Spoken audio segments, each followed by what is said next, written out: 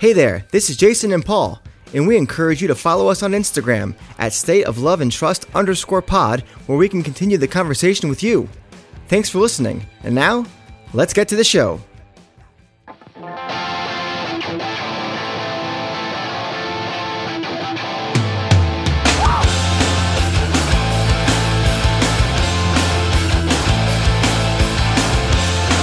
Welcome everyone to another episode of the State of Love and Trust. It's a Pearl Jam podcast, and I'm one of your two hosts, Jason Carapesi, and alongside me, as always, is Paul Guillieri. Paul, here we are again. We've got a jam-packed show for you. Right off the bat, we'll get into the new Stone Gossard side project band Painted Shields single called Dead Man's Dream. They have a new album coming out, and they must have been stewing for a long time on the title of the new album, Painted Shield 2. It's a tough one. And then we will get into second part of, it was part of a mailbag, Paul, where we did a few weeks back, we did an episode. Michael Boroff suggested that we talk about songs that are rarely played, but we think should be played a lot more. Yes. And we said, well, that's Paul, there's a lot of those songs. So let's break it into eras, right? And we did No Code through Riot Act, the first go round. Today, I don't know if this is going to be easier or harder, depending on how you guys feel about this, but we're doing 10 through Vitalogy today. So that'll be the next segment, and then we'll get into our lyric and live cut of the week. Anything that's stewing on your mind right now before we get into things? Gosh. Anything that's weighing on your mind? So for those listening who live stateside or are fans of the National Football League, Paul's San Francisco 49ers fought valiantly. And I would say that they performed far above initial expectations, making it all the way to the NFC Championship game, but alas, fell just short of advancing to the Super Bowl. To our rival LA Rams team. So this is actually the second sports franchise that I root for that has seen its season end at the hands of an LA rival. So that part I'm not happy about. But in the last 6 months, 4 months. It's like oh boy. The irony though is that the LA teams that have beaten us have lost subsequently thereafter. So we'll see if I guess I'm rooting for the Bengals. I was just going to say Joe Burrow and company are going to hoist the Lombardi Trophy for the first time ever. I hope so. They're an easy team to root for, man. So we'll see. All I can say in summation, because I don't want to take up our dear listeners' time with this any more than we probably already have in the last month. But it was a great season. We advanced a heck of a lot further than I actually thought we even could at the beginning of the year. So for me, I kind of felt like we were playing with house money for a while here. So I had a lot of exciting, what a good attitude. Yeah, well, I had a lot of great football to see and a lot of exciting finishes that just gave me heart palpitations. And I didn't think I was even going to have the luxury of those types of experiences earlier in the year when we started like 3-5. And even before the year started, I wasn't overly optimistic about what our chances look like to even make playoffs, let alone make it to the conference championship. Yeah, exactly. So all things considered, the future remains bright, and I'm excited about what next year will bring. And I have to say, total sidebar, but man, does my productivity and efficiency go way up when football and baseball are not in season. So, oh man, I look forward to all kinds of ideas for the pod now. Yeah, exactly. I am freely at your disposal for the most part when not occupied. Watch what you wish for. Yeah. So I'm drinking a nice scotch in honor of a great football season and the continuation of this wonderful pod. And I'd like to dedicate this pod to our friends at Black Circle. And I'll tell you why. Okay. This amazing Brazilian cover band, actually, they're a band. They're not a cover band. They just happen to cover Pearl Jam songs but not making their own stupendous music. Speaking of that music, I got a little treat in the mail. Did you now? I did. And it felt like a 45. And I'm opening this thing up and I'm thinking, oh, is this like a single or something? It's not. It was this amazing, beautiful packaging for their upcoming album. And we should plug that right now. And it's what a wonderful consolation prize for me, huh? I am very, very grateful for that. Gentlemen, you can purchase if you're listening, now. Please purchase Pandora right now. BlackCircleBC.com. Get your copy today. By the way, I still have 3 copies to give away. Oh boy. So maybe if you send us an interesting review or an interesting comment, I might be inclined to send it to you.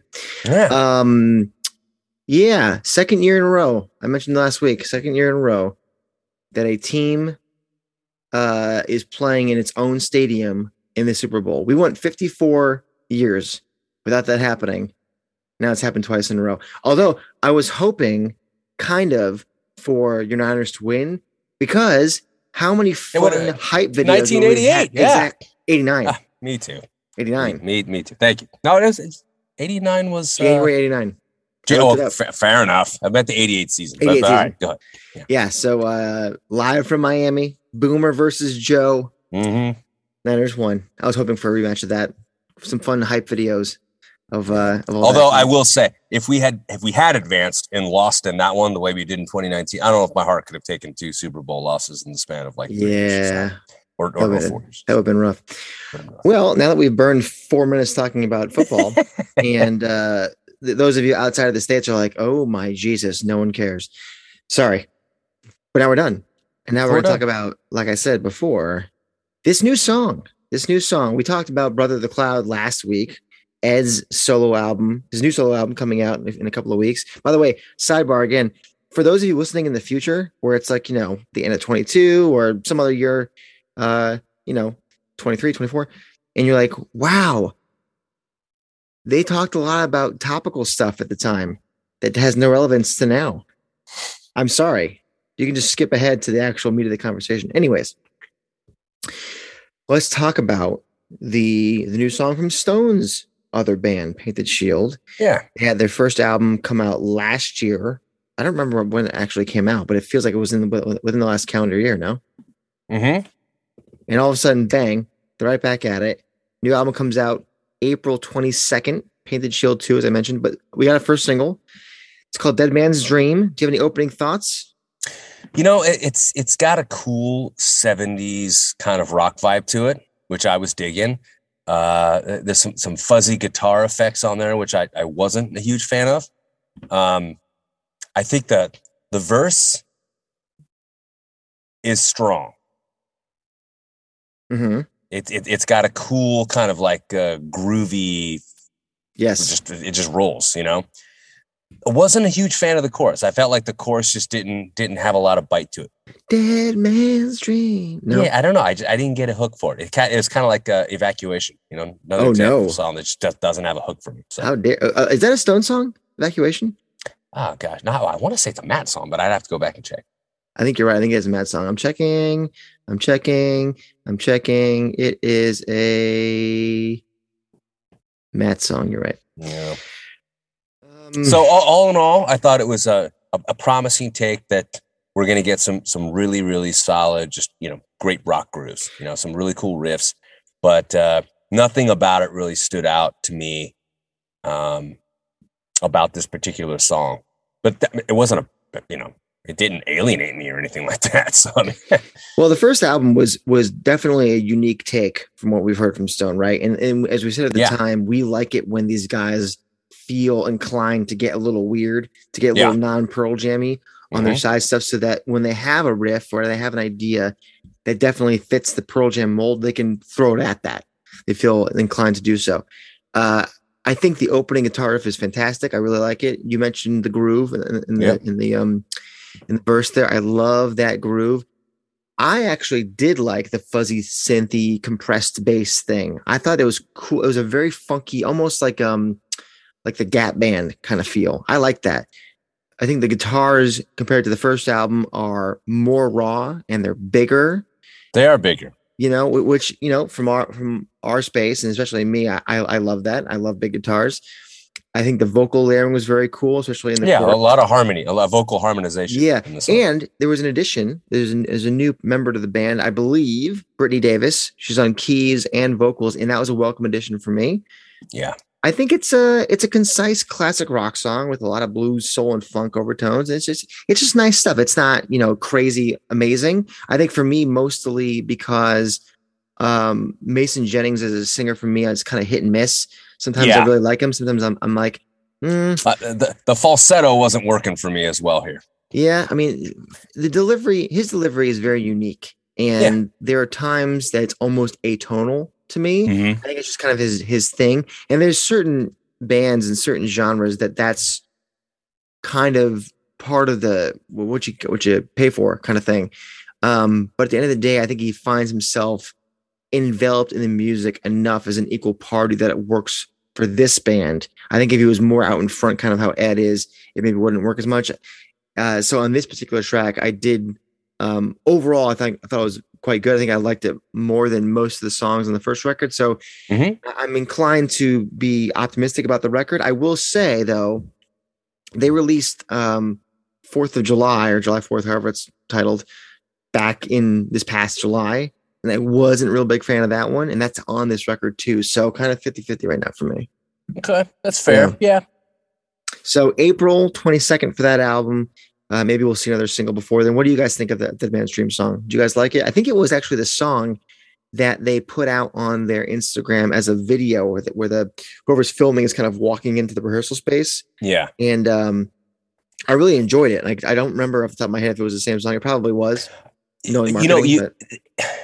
It sounds like the type of track that everybody involved really enjoys playing.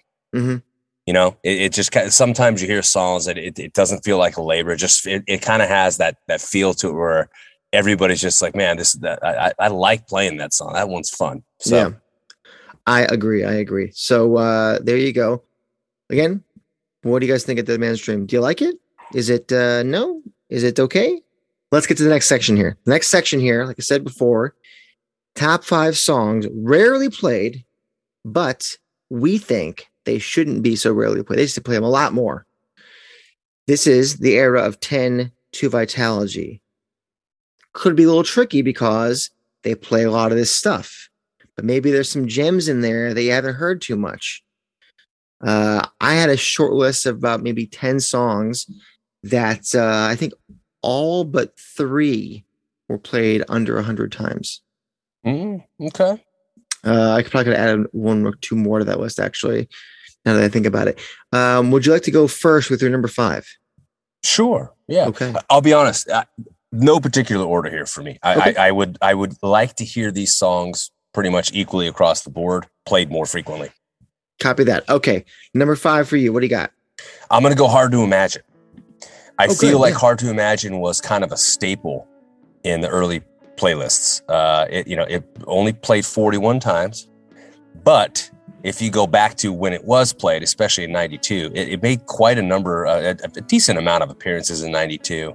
And we heard it a bit in 93 and a little bit in 94. And then it went on a 4-year hiatus to 98. And then it kind of disappeared up until 05. And it's just kind of been sporadically sprinkled since then. This is a song that, and you talked about this at length when you discussed, what was it?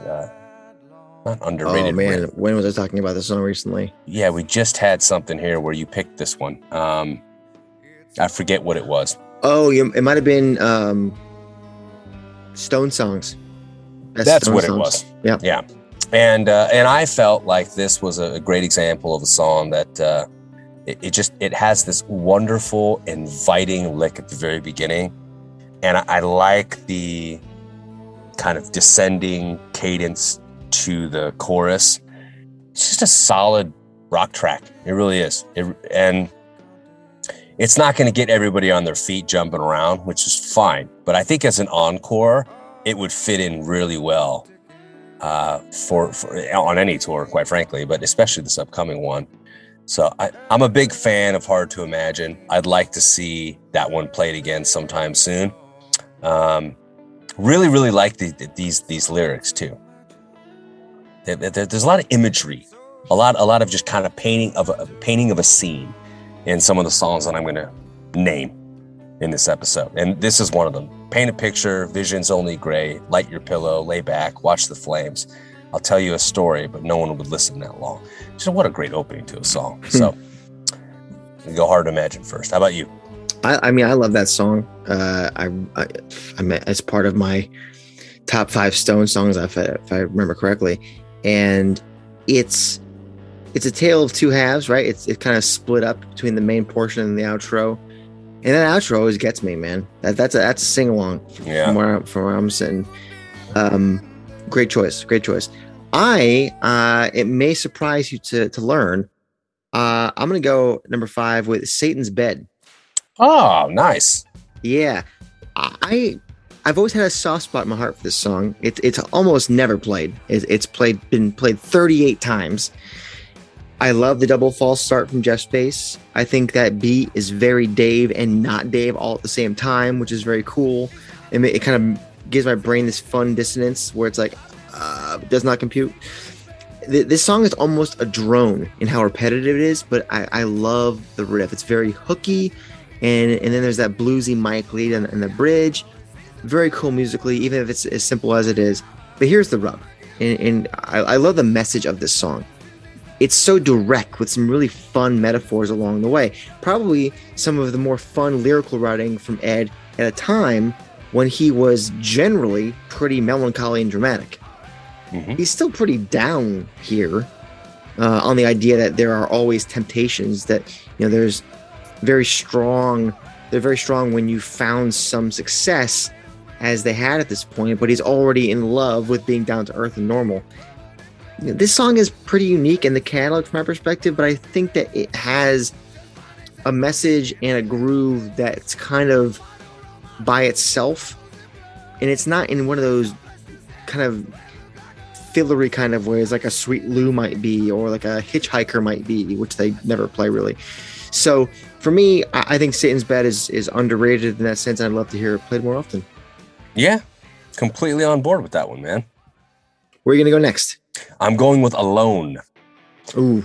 Yeah, Alone is one of those songs that when I first heard it on the Go single, I thought, how is this not on an album? I mean, that song crushes. It's just the opening to dun, dun, dun. I mean, it's just it's what a phenomenal example of just great early 90s rock. Mm-hmm. And again, similar to a song like gosh, what did I just name? Hard to Imagine. It tells a story at the very, very beginning. So this is just one of my favorite Versus era songs. I want to say it was recorded in the 10 era. I think you're right. Yeah. Yeah. I think the initial recordings, they dabbled with this during the 10 sessions, but they decided to kind of finally release it as a B-side for Versus. How this song did not make it onto either one of those albums, I'll never really understand. I just think it's one of the stronger outputs that they've had, to be quite honest with you. It's arguably, I'm not saying it is, but there's a compelling argument that it's the best B-side they've ever had. I believe we may have had that episode. I think we may have both said that. Yeah, so it's a really, really good song. Just cannot imagine this conversation without mentioning that one. So I'm glad you mentioned it. It's a fantastic song. You're right. I'm gonna go with a song which I have to imagine is on your list as well, but I'm gonna say it now. That's Nothing Man. 135 times. 2 songs now from Vitalogy for me. You can see where I'm going here. 135 is not enough for me. And I will say it's the song with the most plays on my list, but it deserves to be here. Simple, yet one of the most effective songs in the catalog. We've talked about the opening lines before. They are brilliant. This song is something that everyone can relate to. If you have something great, you can't fuck it up. The regret one would feel of ruining a special relationship is nearly tantamount to death. Being a little hyperbolic there, but that's kind of what this song conveys. This is how powerful the right person can be. Once you've had that kind of love, you don't go back. Do not be arrogant or take that person for granted. And one of the most underrated tracks in the catalog, and definitely not played enough, one of the few songs I don't mind the crowd taking over for Ed either, because it gets real powerful towards that last chorus and just gets massive, and I love it when he changes to the higher octave. Fantastic. So easy for me to say Nothing Man. Some of you might be saying, 135 times, it's played enough. Not enough. even Flow's been played 100 or 800 and some times. This song, not even a quarter of that. Come on, let's go. Solid choice, man. Is that your next song? No, Brother is my next song. Ooh, nice. Yeah, this is a song, again, much like with Alone. When I first heard it, in my head, I was thinking, where has this been all my life? You know what I mean? Love at first sight. Listen, I should say. Love at first listen. So this is a song that I think it was Stone that just literally decided, kind of like with No Way, no, I don't want to play this one anymore. And I want to say it was either Mike or Jeff, and this is in Lost Dogs liner notes. One of them said, I almost quit the band over this. I was like, that's how much I like playing this song. What the heck was Stone thinking not wanting to do this number anymore? It's a solid song. Now, I will say, you listen to it now, it's dated in the sense that I think it really does fit a certain sound in a certain era. But there are a lot of Pearl Jam songs that I think you can make the argument kind of do the same thing. So what's unique about this song is that when I first heard it, it was actually as an instrumental on Lost Dogs. Right, yeah. Then it was released subsequently, shortly thereafter, with lyrics. And I remember thinking when I first heard the song instrumentally, similar to Van Halen's Eruption, just like you could play that just as an instrumental. You condense it, let Mike just kind of go nuts on it a little bit more. It would be killer. I would have been fine with that just as an instrumental. The fact that they don't, they brought it back in 2009 for a bit during those Spectrum shows, and it has, again, much like Hard to Imagine, been periodically sprinkled here and there. I think it's a really, really solid track. It's a wonderful sister song in a lot of ways to Dissident when you look at it lyrically.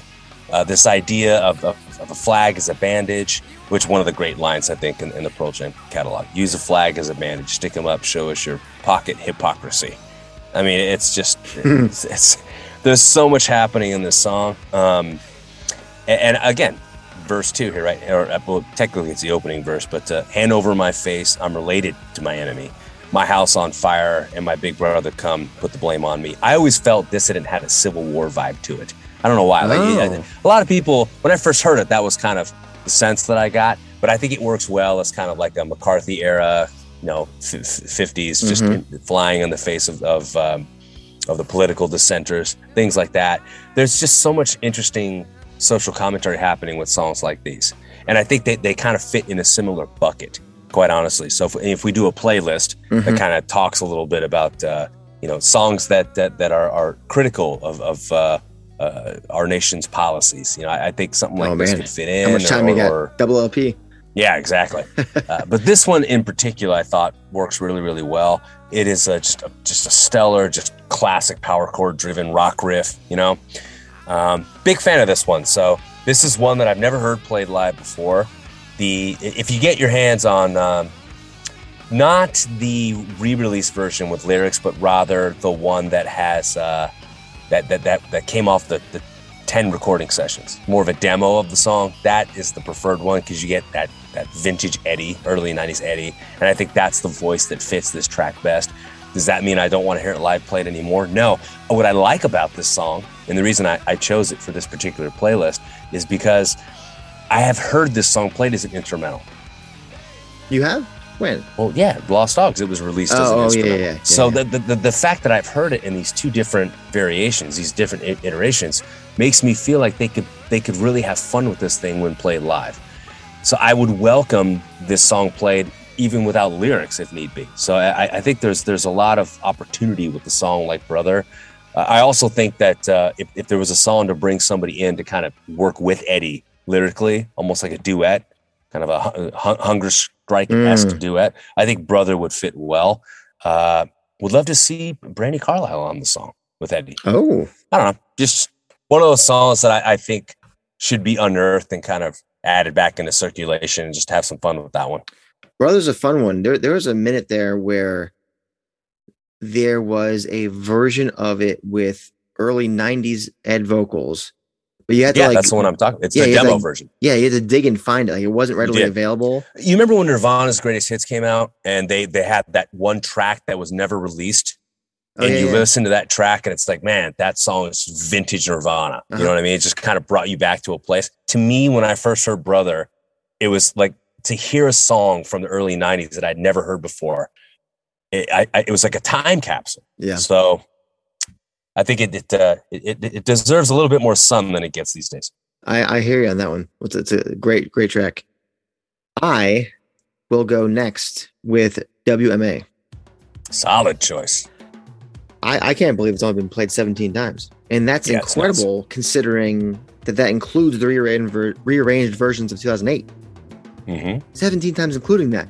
There are few songs as poignant and relevant as this one for 2022.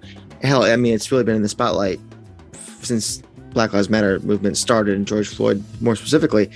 We did a mini podcast about this song back around that time in May of 2020. Go back and listen to that. It's a shorty. It's just about that song.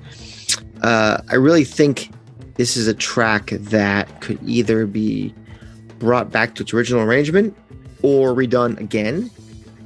I can already feel the added growl and pointed emphasis coming back if they were to do this one again.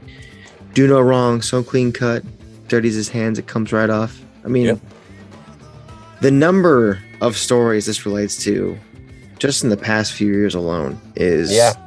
And you and I had this discussion when we talked about the tour and, you know, what we thought we might have heard and didn't get the chance to hear. And we both agreed with everything that was happening around the politics of our time that, you know, that was a song that probably was just ripe for a comeback. Yeah, I mean, everyone always gets really excited when he even just tags it in Daughter over the last 25 years or so since it's been a thing. Everyone loves the lyrics. They sing along. I think in 2008 when they had the rearranged acoustic starting version that I think started at Bonnaroo and a few times after that. In 2008, I think they started bringing this up. I mean, that was cool. I loved. Yeah, it was very cool. I actually threw on randomly an 2008 bootleg from Columbia, South Carolina, 2008. I just picked at random and that one. I chose that one. And they played it. And I'm like, oh my God, I totally forgot this is one of those 8 shows they played, or whatever the hell it was. Yeah. They played it. And there's something to it. And it's going to hit a lot different now since all this shit has happened over the last few years. So I welcome them to bring it back in full force like it's a regular. I think they need to. Completely on board with that, my friend.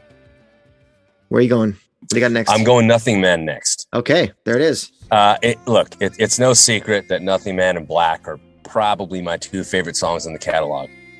The difference is that Black has been played a 700 times, maybe. You know what? I'm trying to pull it up here. 581 times. Sweet Jesus. That's that. I mean, that's an astounding number of times to play a song. I mean, you assumed it was well over 700, and rightfully so. And it should continue to be played another 500 times. That said, though, Nothing Man, we're under 140 times, right? 138 or something like that. So it's the song that I would love to hear with some strings behind it. It's a song that I think there's so many. They're expanding their sound. They're adding keys. They're doing all kinds of interesting things in the studio, and I think that they're trying to accommodate those sounds a little bit more when on tour. So I'm hopeful that Nothing Man is going to get a retreatment, if you will. I think we can go beyond just, you know, let's pick up an acoustic guitar and let's just kind of play as a band behind it. I think we can do a lot more than that. I'd love to get that lovely, warm analog sound that we get to this song. It's funny enough, this is one of those tracks that for whatever reason they unplug it every time they play it. Can we just stay plugged in and stay clean, right? We don't need the distortion. I don't know what the resistance is to wanting to play it that way. I don't know. Well, yeah. And for a while, Stone went to his, what do they call it? Resonator guitars. And that was a little different, a little more organic sounding. I don't know if I like that. And then he often goes now with the acoustic. I agree. I don't prefer that. I think there is something to be said for the like a nice hollow body electric with the tremolo bar and just like that to get that little seasick motion thing going on. They did play it the night before you went into Ohana, by the way, if I remember correctly. So, but was it played with an acoustic? I believe it was. I have to go back and check. So I mean, go figure. I miss it when they play it. Yeah, as is the case. You know, it's just it was a hunger strike during the Gibson shows in 2009, and there was Nothing Man for Ohana. 4 shows. The ones that Paul doesn't go to are the ones that he he misses out on. At least, you know what? At least we agree on Nothing Man being to be played. Yeah, we do indeed.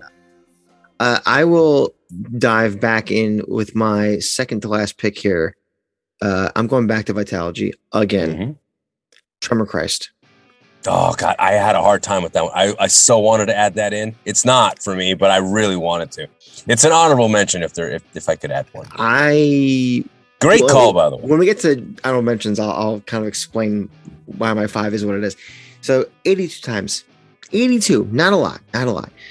Another song featuring the devil. That's fun. Also, I think Ed's voice would hold up well with this track. I agree. The main guitar riff for a long time when I was younger kind of irked me. Its dissonance was unsettling, and I couldn't tell if I liked it or not. It was very strange. And fast forward, and I love this track. The themes are about making small mistakes, yielding big consequences, especially around and within love and relationships. Temptations can ruin the best things you've already got. Oh man, incredible.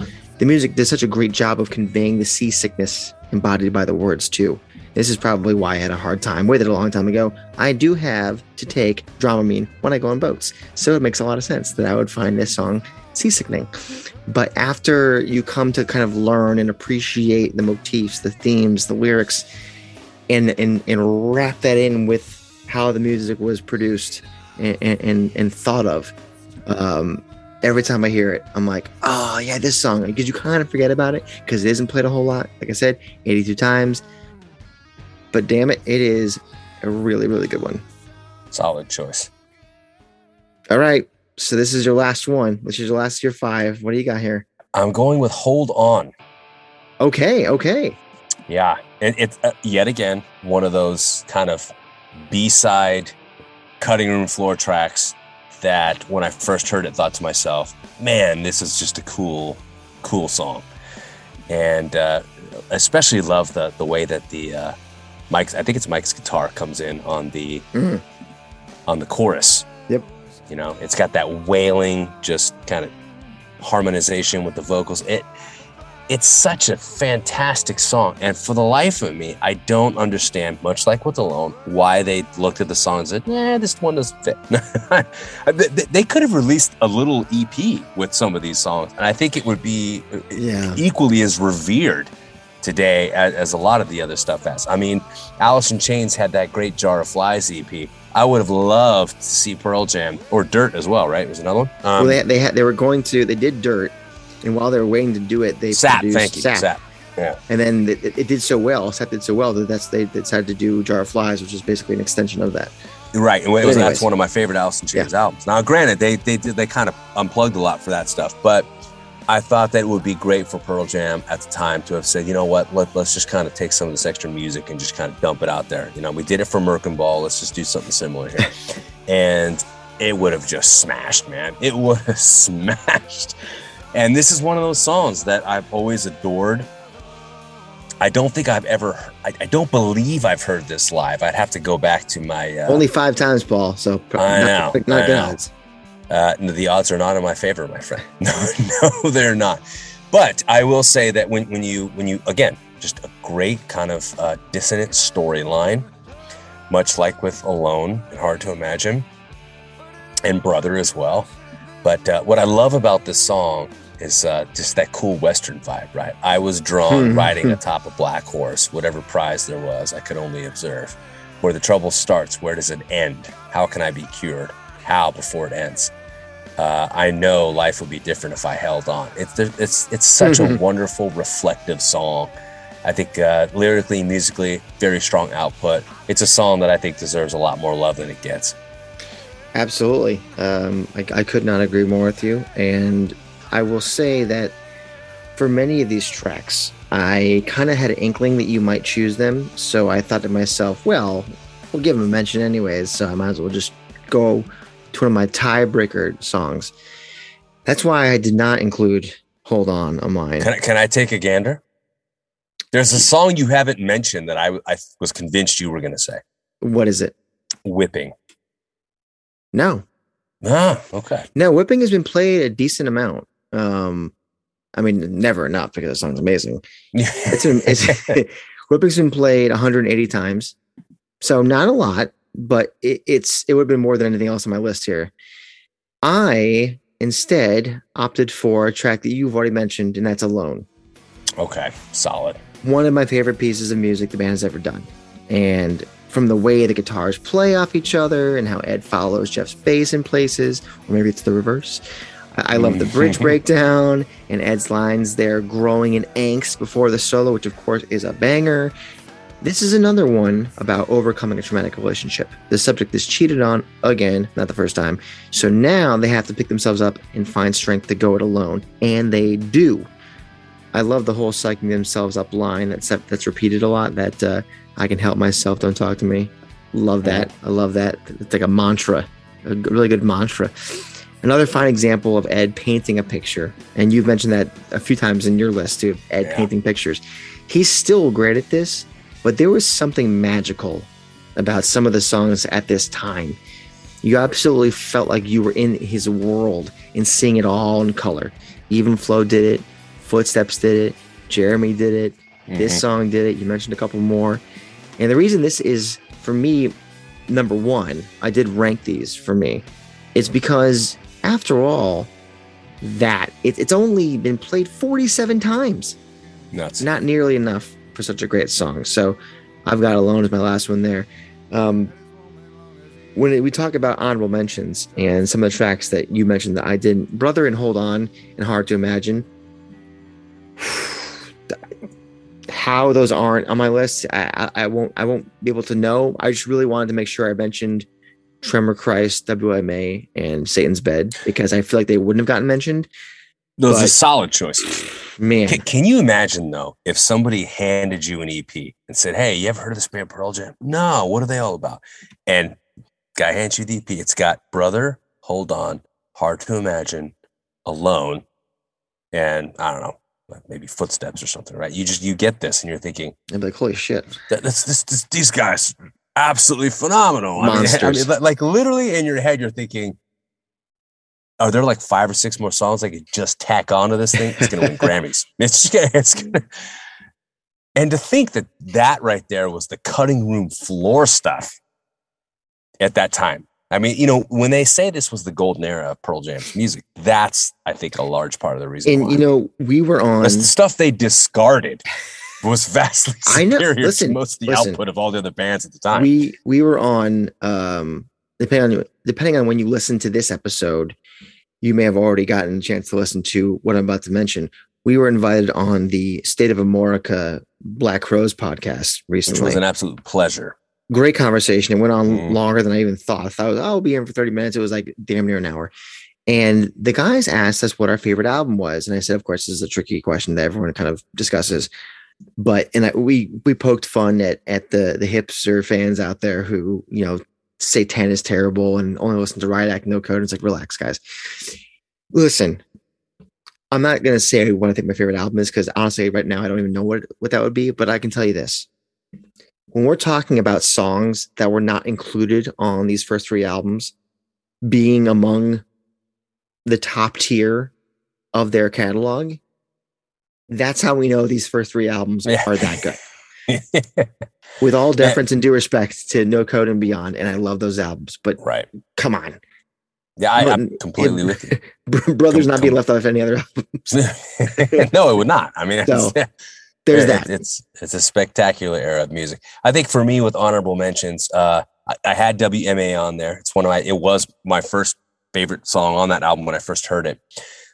It's so vintage Dave, though, that I feel that there's just something about having the need to rework the song, which I approve of and strongly encourage the band continues to do, just because every time they did it, I adored it. But I don't know. It's just, there's a part of me that can't hear that song without thinking of him.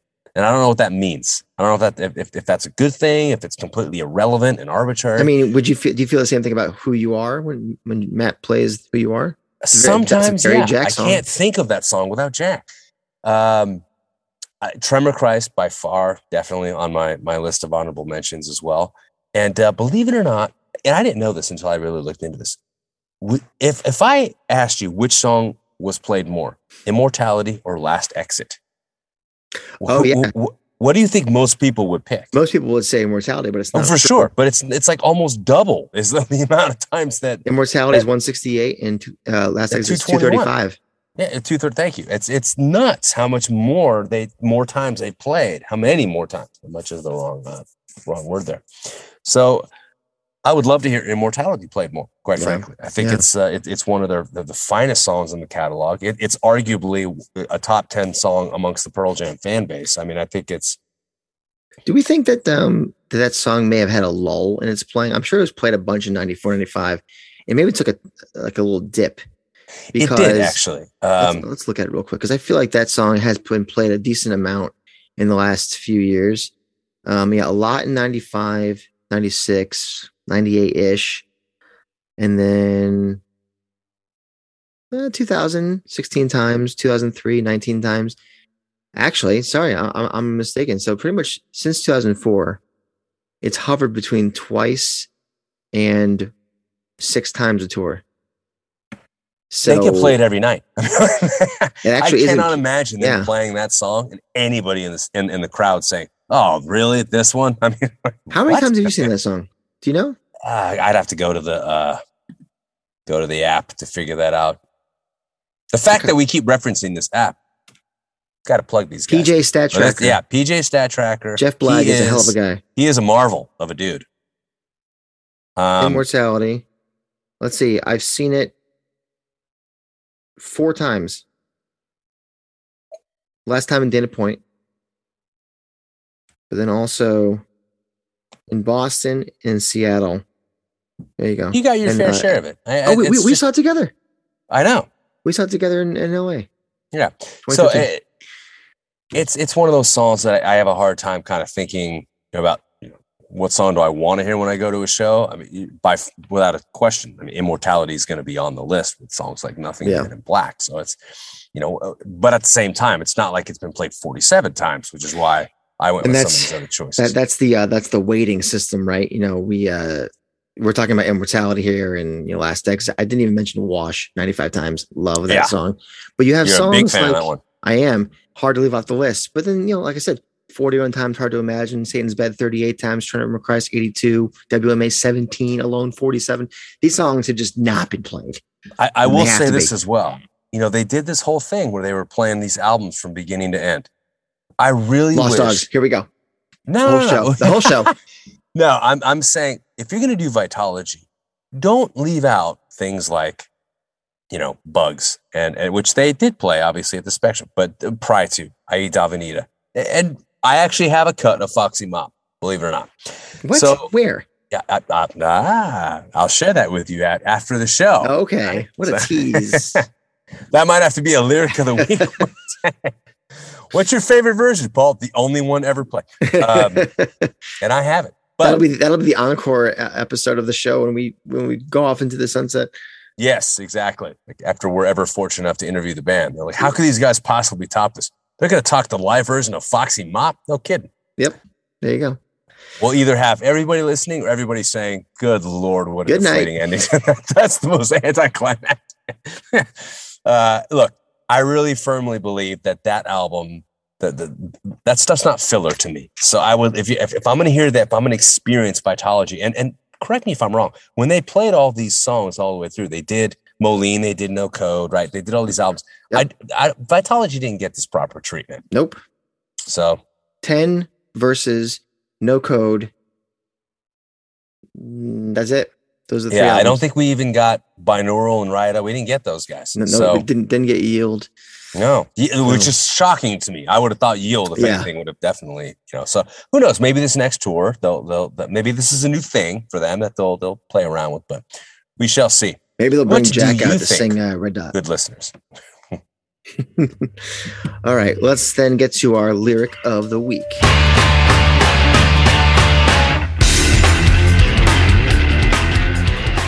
This week's lyric of the week, it was one of your song choices, my friend. Indeed. It comes off of the Versus Sessions and Lost Dogs. It's Hold On.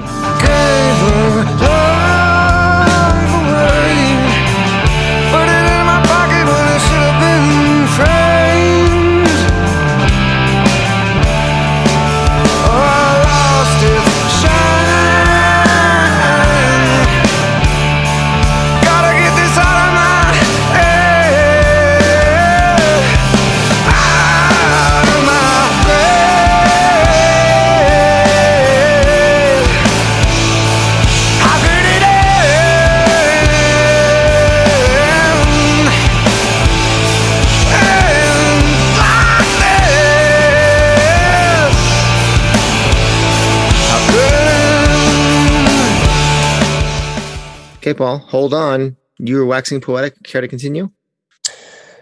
The first three lines are just gold.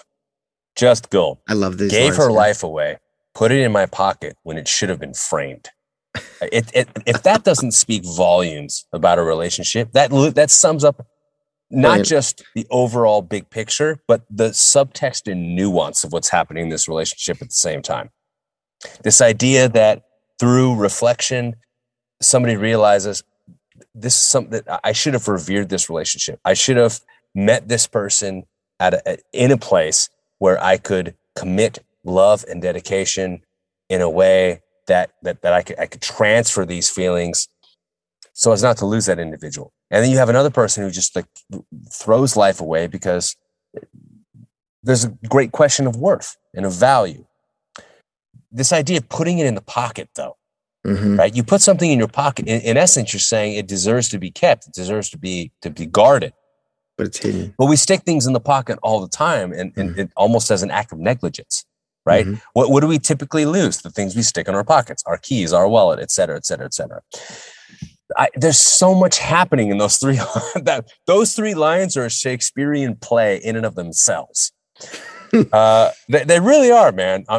There's a lot happening. Bill Shakespeare. Yeah.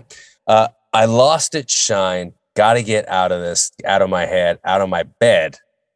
How could it end? And like this, how could it end? Just the realization and the trauma that comes from the finality of it, I think is so profound.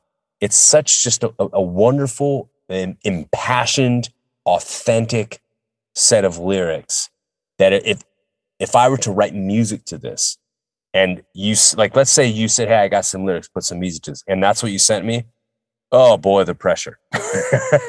I'm looking at this thinking, man, you brought it to a 10 with this. I mean, there's something happening here that's so elevated that musically it's going to require something that really, really speaks and soars at the same time, but it yet is also grounded in a level of harmony and, dare I say, dissonance, because there's some ambiguity with these lyrics as well. So to have to write music to complement this would have been, to me anyway, would have been just a bear of a project. And somehow they pulled it off. I wonder what came first. I know, as do I. One of the questions we'll ask the guys when they come on the show. For me, let's see here. What do we got? Well, another stanza and song, really, that speaks of regret, fucking up, right? Yeah. Fucking love up and having to consider your pair life. This with nothing, man. Exactly.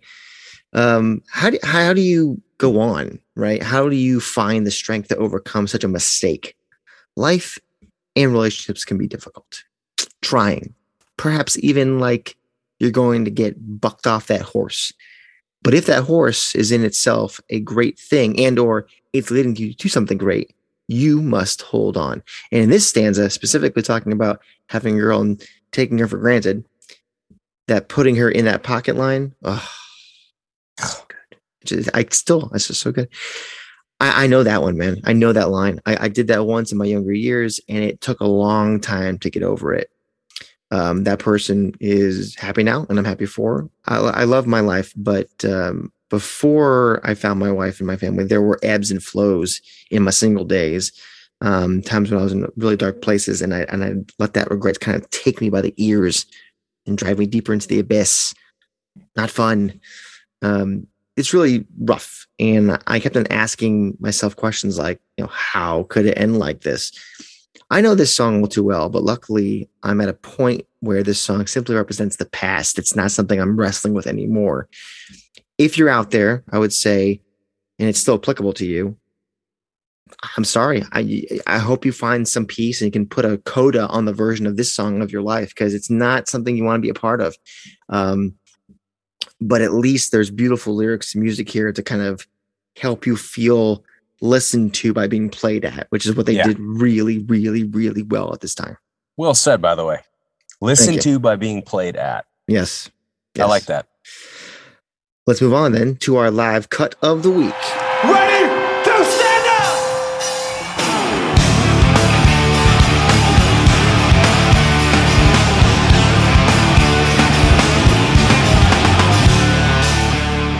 live cut. Hold on. What the hell are we doing This here is a discussion, friend. Okay. This is a discussion. It's a brief one. But if you go to Pearl Jam's website and you start fiddling around with some of their output and you go to Lost Dogs and you say, oh, like how many times they played Hold On? And you click Hold On.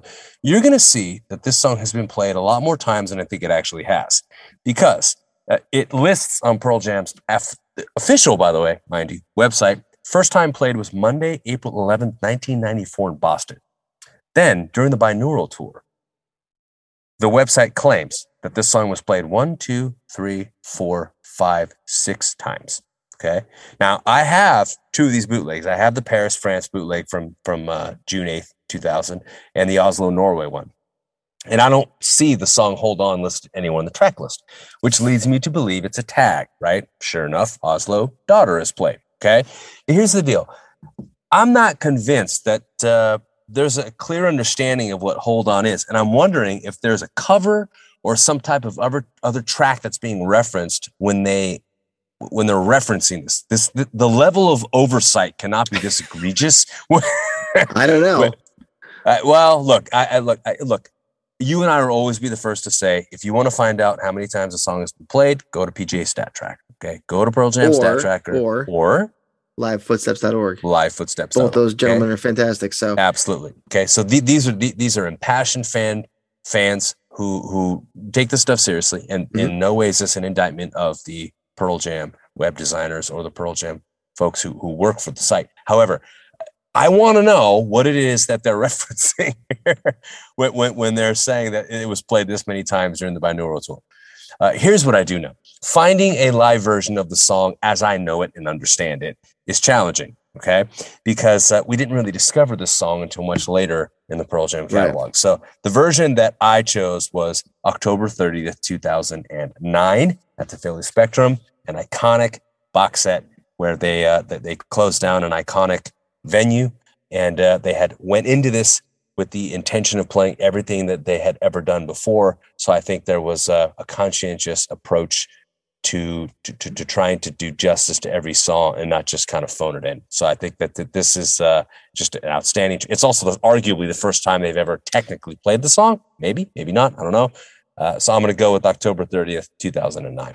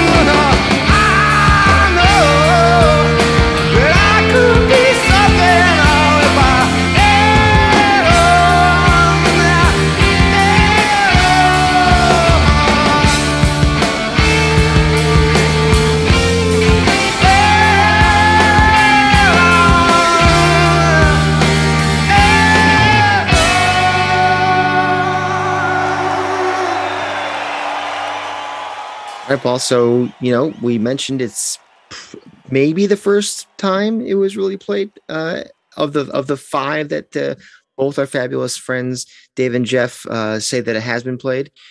I think that Matt on this version is tremendous. He is all over the kit, which I think, if it was the first time he ever played it, kudos to him for digging into something that had Dave written all over it from those days. I think that's fantastic, especially for the first time he's ever playing it. I think Ed was very strong here. He didn't sound like he had trouble with any part of the song, especially considering it was 20 some odd years after it was written.